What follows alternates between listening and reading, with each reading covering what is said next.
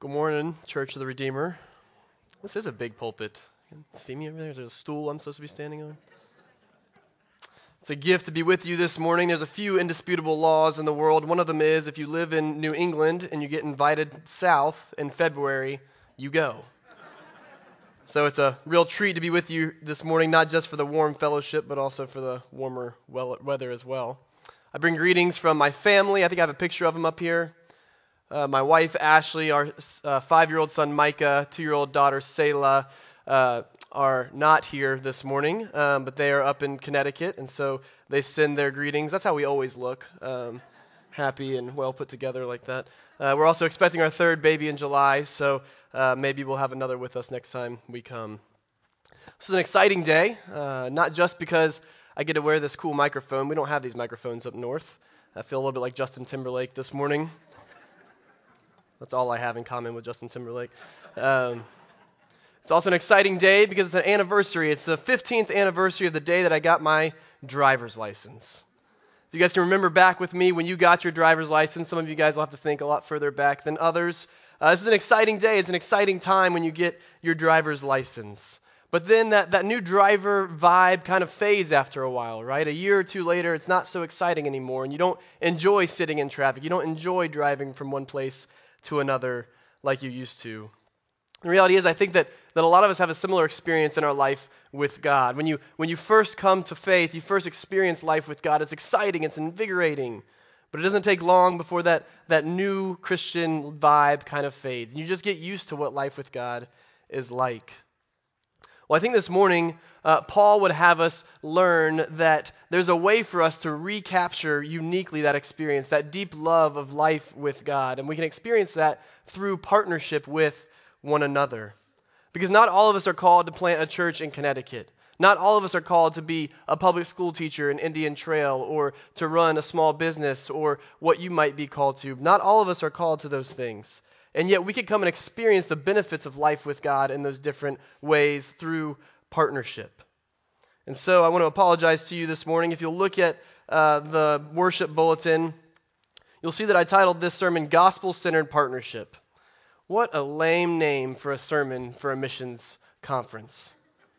The guy that gave this sermon last year probably had the same title for his sermon. Who doesn't want to hear about gospel-centered partnership? I did some of my training at RTS in New York City, and some of that's in conjunction with Redeemer Church and Tim Keller. And they just put gospel-centered in front of everything, and it makes sense, and it works. I'm sorry to do that to you this morning. And so I want to actually hold out something for you that's maybe a little bit more attractive, maybe a little bit more nuanced and more compelling than just gospel-centered partnership. This morning I want to invite you to consider what it would look like to have a heavenly partnership. Because a heavenly partnership, I believe, is what gospel-centered partnership is actually inviting us into. You heard it read this morning where Hunter read Psalm 133. It says, "Behold, how good and pleasant it is when brothers dwell in unity. For there the Lord has commanded the blessing, life forevermore." You see, what's amazing is that God's promise in his church is that we don't have to wait until we die to experience the joy of eternal life. But as we dwell together in partnership over the gospel, we get a taste of heaven. God's commanded his blessing to come to those who are partnered in the gospel. So I want to invite you to come with me this morning as we consider what it would mean for us to have a heavenly partnership together. Before we do, would you pray with me? God, you are so good and so gracious to us, that you don't leave us to do this Christian life alone, but that you give us brothers and sisters to walk through life with. You give us people who are in different vocations and different places, different life stages, to experience what life with you really can be like. You don't make us wait until we die to experience the joy of eternal life, but you invite us to experience that joy as we live together in gospel-centered and heavenly partnership. And so, God, I pray that you would help us to understand what that looks like this morning. Convict us deep within our hearts of the joy of life with God as we do it together. We pray these things in your name. Amen. So to discover what heavenly partnership looks like, we're going to look at the beginning of Paul's letter to the Philippian church. So if you would turn to Philippians or click to Philippians or whatever you do to look at the book of Philippians. I think it'll be up here too if you don't have a copy of God's word with you this morning. We're going to look at Philippians 1, verses 3 to 8, and I'm just going to read them for us this morning. I thank my God in all my remembrance of you, always in every prayer of mine for you all, making my prayer with joy because of your partnership in the gospel from the first day until now. And I am sure of this, that he who began a good work in you will bring it to completion at the day of Jesus Christ.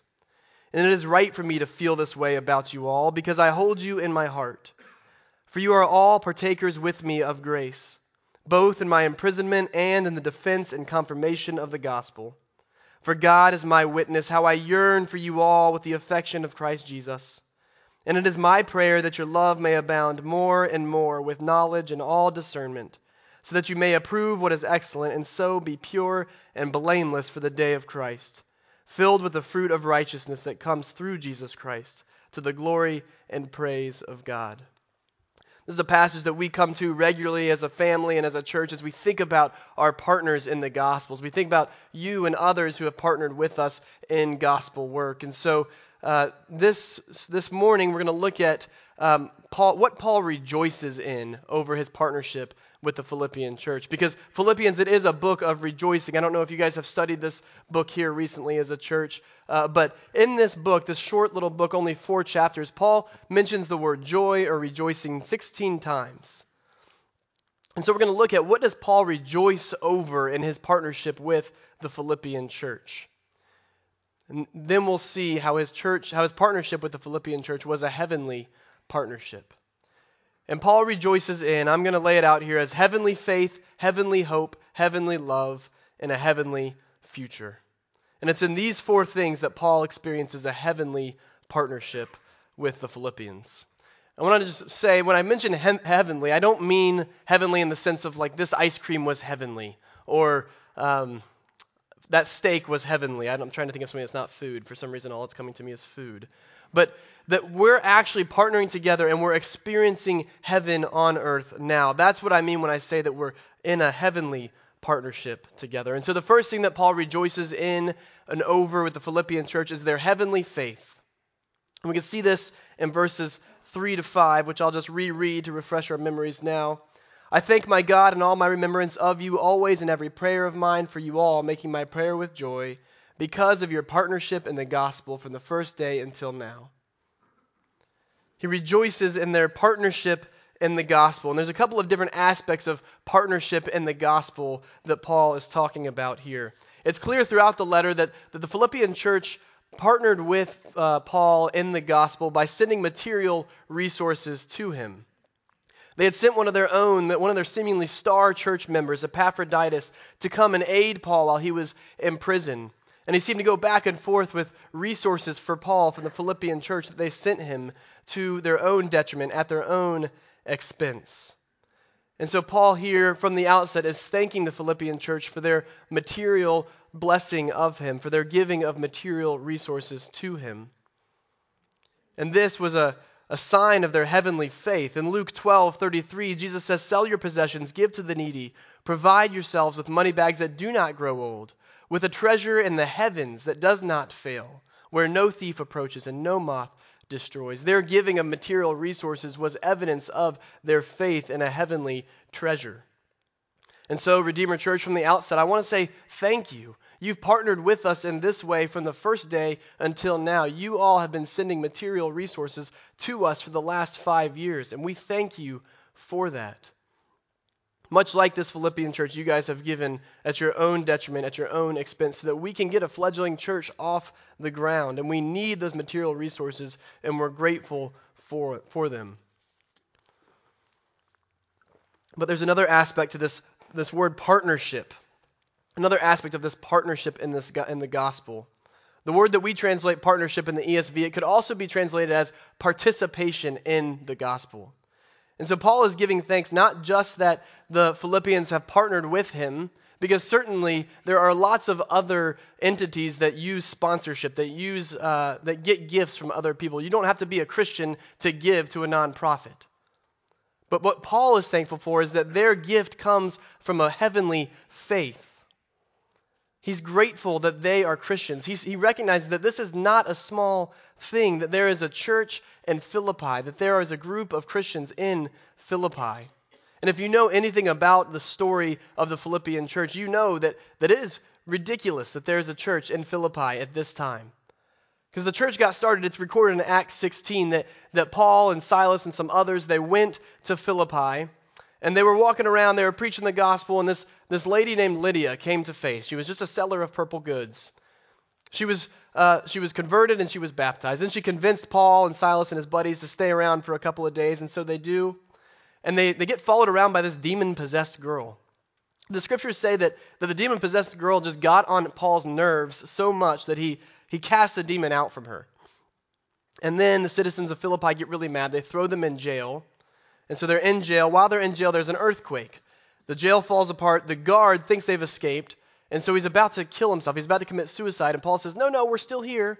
Shares the gospel with him. This man is converted. These are the humble beginnings of the Philippian church. Lydia, a seller of purple goods. An unnamed jailer in the Philippian jail. From these two, the Philippian church is planted. Paul knows that the fact that a Philippian church exists is an amazing act of God, and it's worth rejoicing over. I hope that you know that this morning that there's several hundred people gathered in this room by faith. That is amazing. This is one of those things that I think, just like driving a car, you just get used to it after a while. You might just think that this is normal. This is not normal. That there are hundreds of people gathered to worship God this morning. This is a miracle. And we know this in Fairfield. We recognize this. In Fairfield, it's a town of about 62,000 people. And there are literally 3 other churches that I would confidently recommend one of my friends go to hear the gospel. 3 other churches besides ours. And in these 4 churches, including ours, I'd say there's maybe 1,000 people in these churches. In a town of over 60,000 people. And so I did the math, and I'm not good at math, so I could be wrong. You can check me on it later. Less than 1% of the population of Fairfield is probably worshiping in a gospel-centered church this morning. That is less, there's a higher percentage of the population of Indian Trail in this room right now than there is in any gospel-believing church in Fairfield, Connecticut. If you look around, it's amazing that there are this many people gathered by faith to worship God this morning. This is not the case everywhere. Not everybody believes this stuff. So we're grateful for you. We give thanks for your participation, your heavenly faith, your participation in the gospel. You're a reminder to us that this stuff really is true. You stay in Fairfield long enough and you look around, you might think, am I crazy? Because nobody else seems to believe this stuff. So coming here, it's a reminder that this stuff really is true. The second thing that Paul rejoices in is it's a heavenly hope that he has over the Philippian church. And we see this in verse 6. Verse 6, Paul says, I am sure of this, that he who began a good work in you will bring it to completion at the day of Jesus Christ. This might be a familiar verse to many of you. I know it's a source of encouragement when I feel like I just don't have it all together. But I want to recognize the kind of comment that this is. It's kind of a funny comment, a bit of a left-handed compliment, right? I'm sure of this. You might not be pretty, you might not be beautiful now, but one day you will be.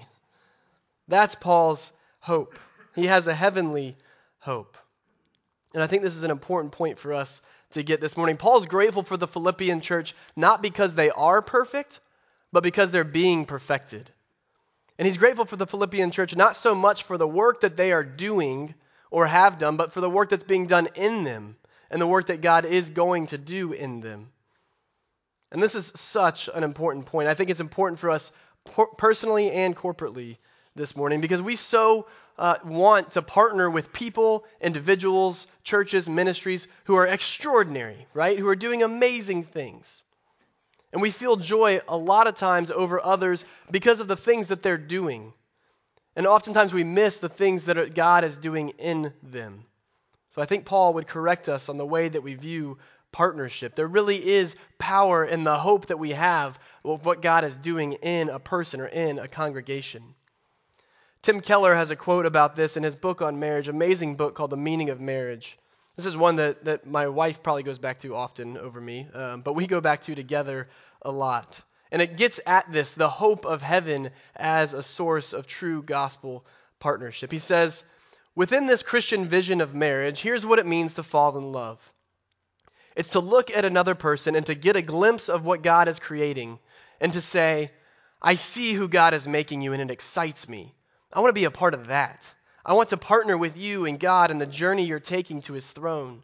And when we get there, I will look at your magnificence and say, I always knew you could be like this. I got glimpses of it on earth, but now look at you. That is heavenly partnership. That is partnership that has a hope in heaven.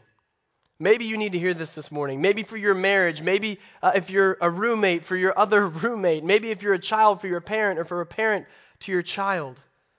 The gift of gospel-centered heavenly partnership is to look at one another and say, I see who God is making you, and it excites me, and I want to be a part of that. That is heavenly hope. We need to hear this as a church. Our small little fledgling church plant in Connecticut, it can quite often, we look around and say, is God doing anything? And then we have partners come up and visit us and they're amazed at what God is doing. The things that we don't notice, they see. They can give us hope for who God is making us into. Maybe you all need to hear this morning. I hope you heard it in my first point. What's happening in you, Church of the Redeemer, is amazing. The impact that you are having on your town and on the world, it is amazing.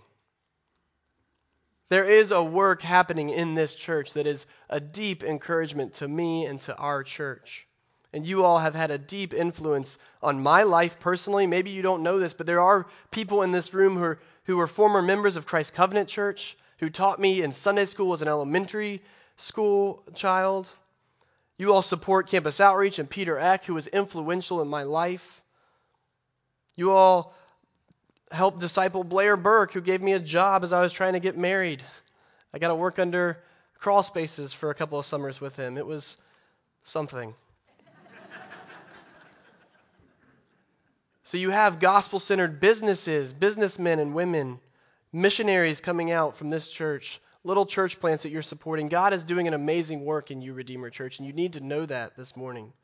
I can look at you and I'm excited about what God's doing in you, and I can't wait to get to heaven and say, yes, I knew that's what God was making you into.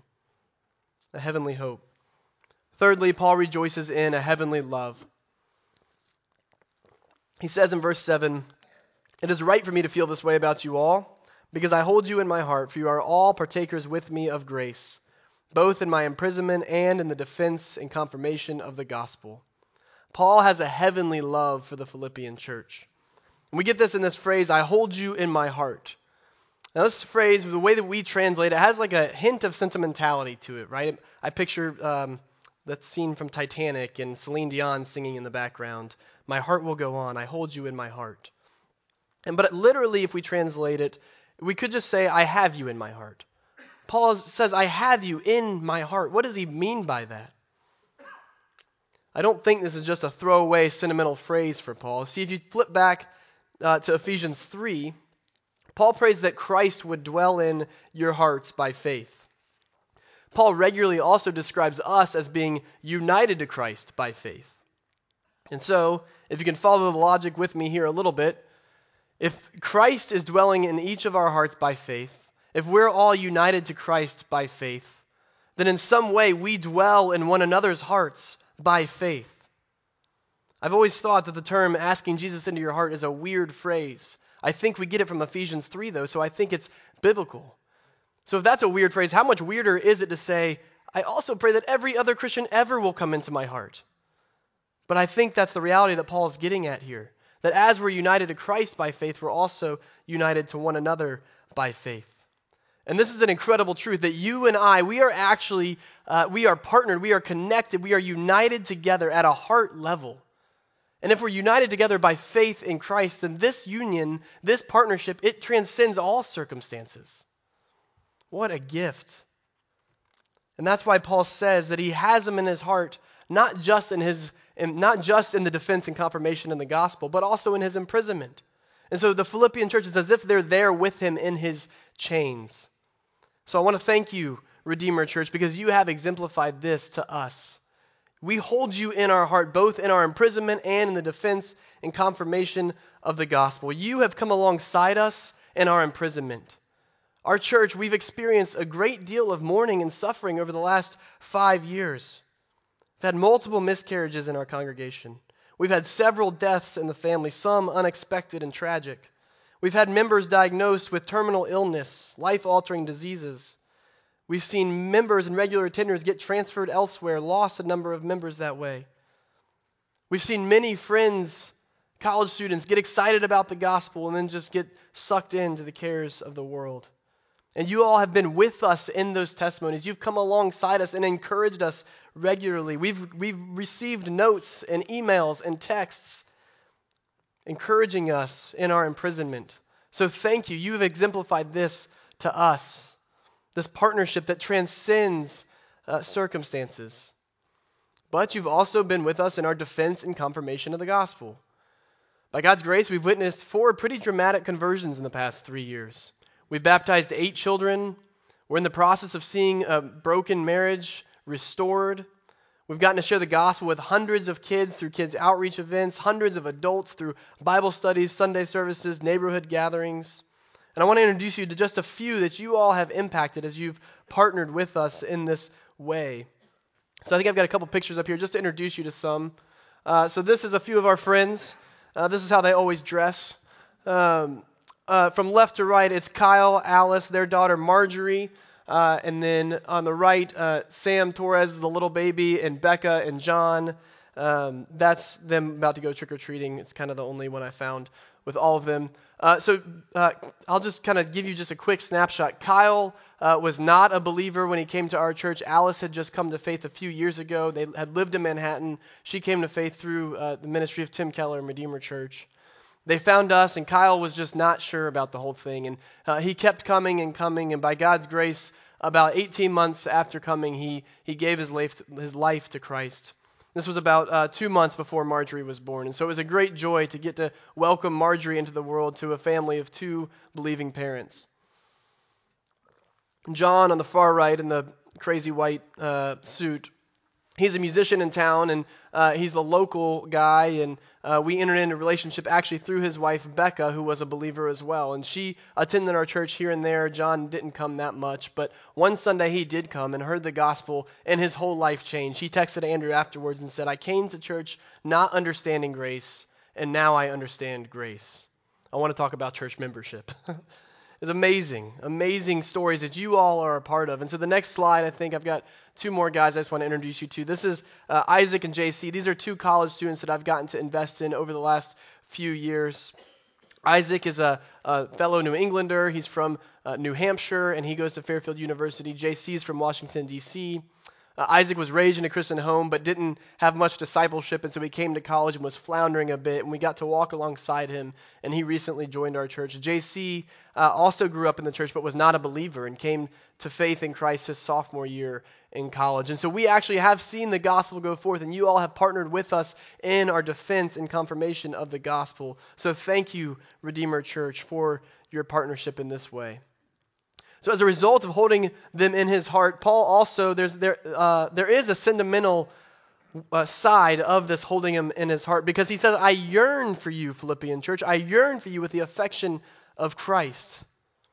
What do you think he means by the affection of Christ? Well, I think one thing that he means by the affection of Christ is that their union in Christ leads to a unique affection for one another. And we've experienced this in Fairfield. In Fairfield, it's hard to find a Christian who has a lot of other things in common with you. Our church is full of people who are different from me in a lot of ways, but we've gotten to enjoy a unique partnership together, and I have a unique love for them that I would describe as the affection of Christ, because there's not much else that might make me have affection for them. But because we're united in Christ, we have a deep love and affection for one another. We've also experienced this with groups that have come up and visited us. And so we've had a group from Campus Outreach come up the last couple of years. I think one of your church members is coming up this spring. And we've had other groups, other partners, church partners come up and visit us over the summer during what we call our Good Week.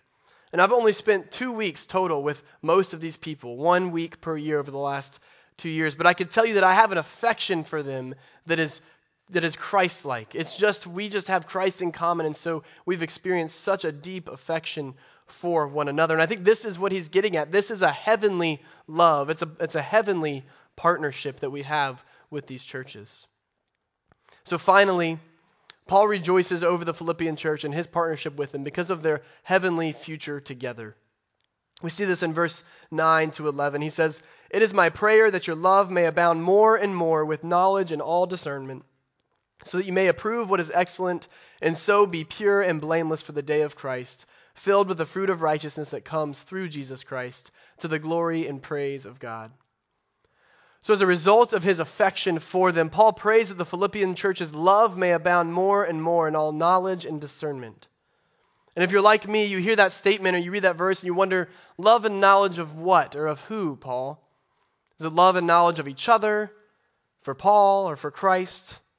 And I think to each of these options, Paul would answer, yes. He wants us to grow in love and knowledge for all these. It might be natural for us to think that he's just talking about Jesus Christ, that we grow in our knowledge and love of Jesus Christ. But if that's the case, it's really interesting where Paul goes next. He doesn't just jump straight to Philippians 2, which, if you're familiar, is where he really deeply describes Christ's incarnation. But what he does after saying that he wants them to grow in love and knowledge is he gives them a personal report about himself and how his imprisonment is going. Why? Why does Paul do this? Well, I think that Paul is inviting us into, and inviting the Philippian church into a deeper love and a deeper knowledge of one another and of him, because he knows that as they grow in their knowledge of one another and of him, they will grow in their knowledge of Jesus Christ. Because if you want to grow in your knowledge and your love of Christ, where do you need to go? You need to go to church. And this is one of the primary lessons that we've learned in church planning over the last few years, and it's rooted in Ephesians 1, verses 22 and 23. It's probably just a couple pages before in your Bible if you wanted to flip there. It says, "And he, God, put all things under his, Christ's, feet, and he gave him as head over all things to the church. The church, which is his body, the fullness of him who fills all in all." Read that again. The church, which is his body, the fullness of him. The church is the fullness of Christ. The church is the fullest expression of Christ on earth. When you become a Christian by faith, Christ comes and he dwells in you. And so you become a little outpost of heaven by faith as he dwells in you by his Spirit. And so when you gather with other Christians, it is heavenly. When a bunch of little outposts of heaven gather together, it is heavenly. And then when your gathering of church, your gathering of Christians joins with other churches in partnerships, it is a unique experience of the heavenliness of church. So I want to rejoice with you this morning about the future knowledge and love that our churches are striving toward together, because this is going to give us a deeper experience of heaven on earth. Opportunities like this to share a pulpit, to grow in our knowledge and love of one another over a meal. This is a unique experience of heaven on earth. Psalm 133 just says it so well. This is where God has demanded blessing, life forevermore. Life forevermore. It doesn't start when you die. It starts right now as we partner together in heavenly, gospel-centered partnership. And so there's another opportunity coming up that maybe you know about, maybe you don't. I'm pretty sure I'm allowed to announce it from the pulpit this morning. If not, I guess I just won't get invited back, but that's okay.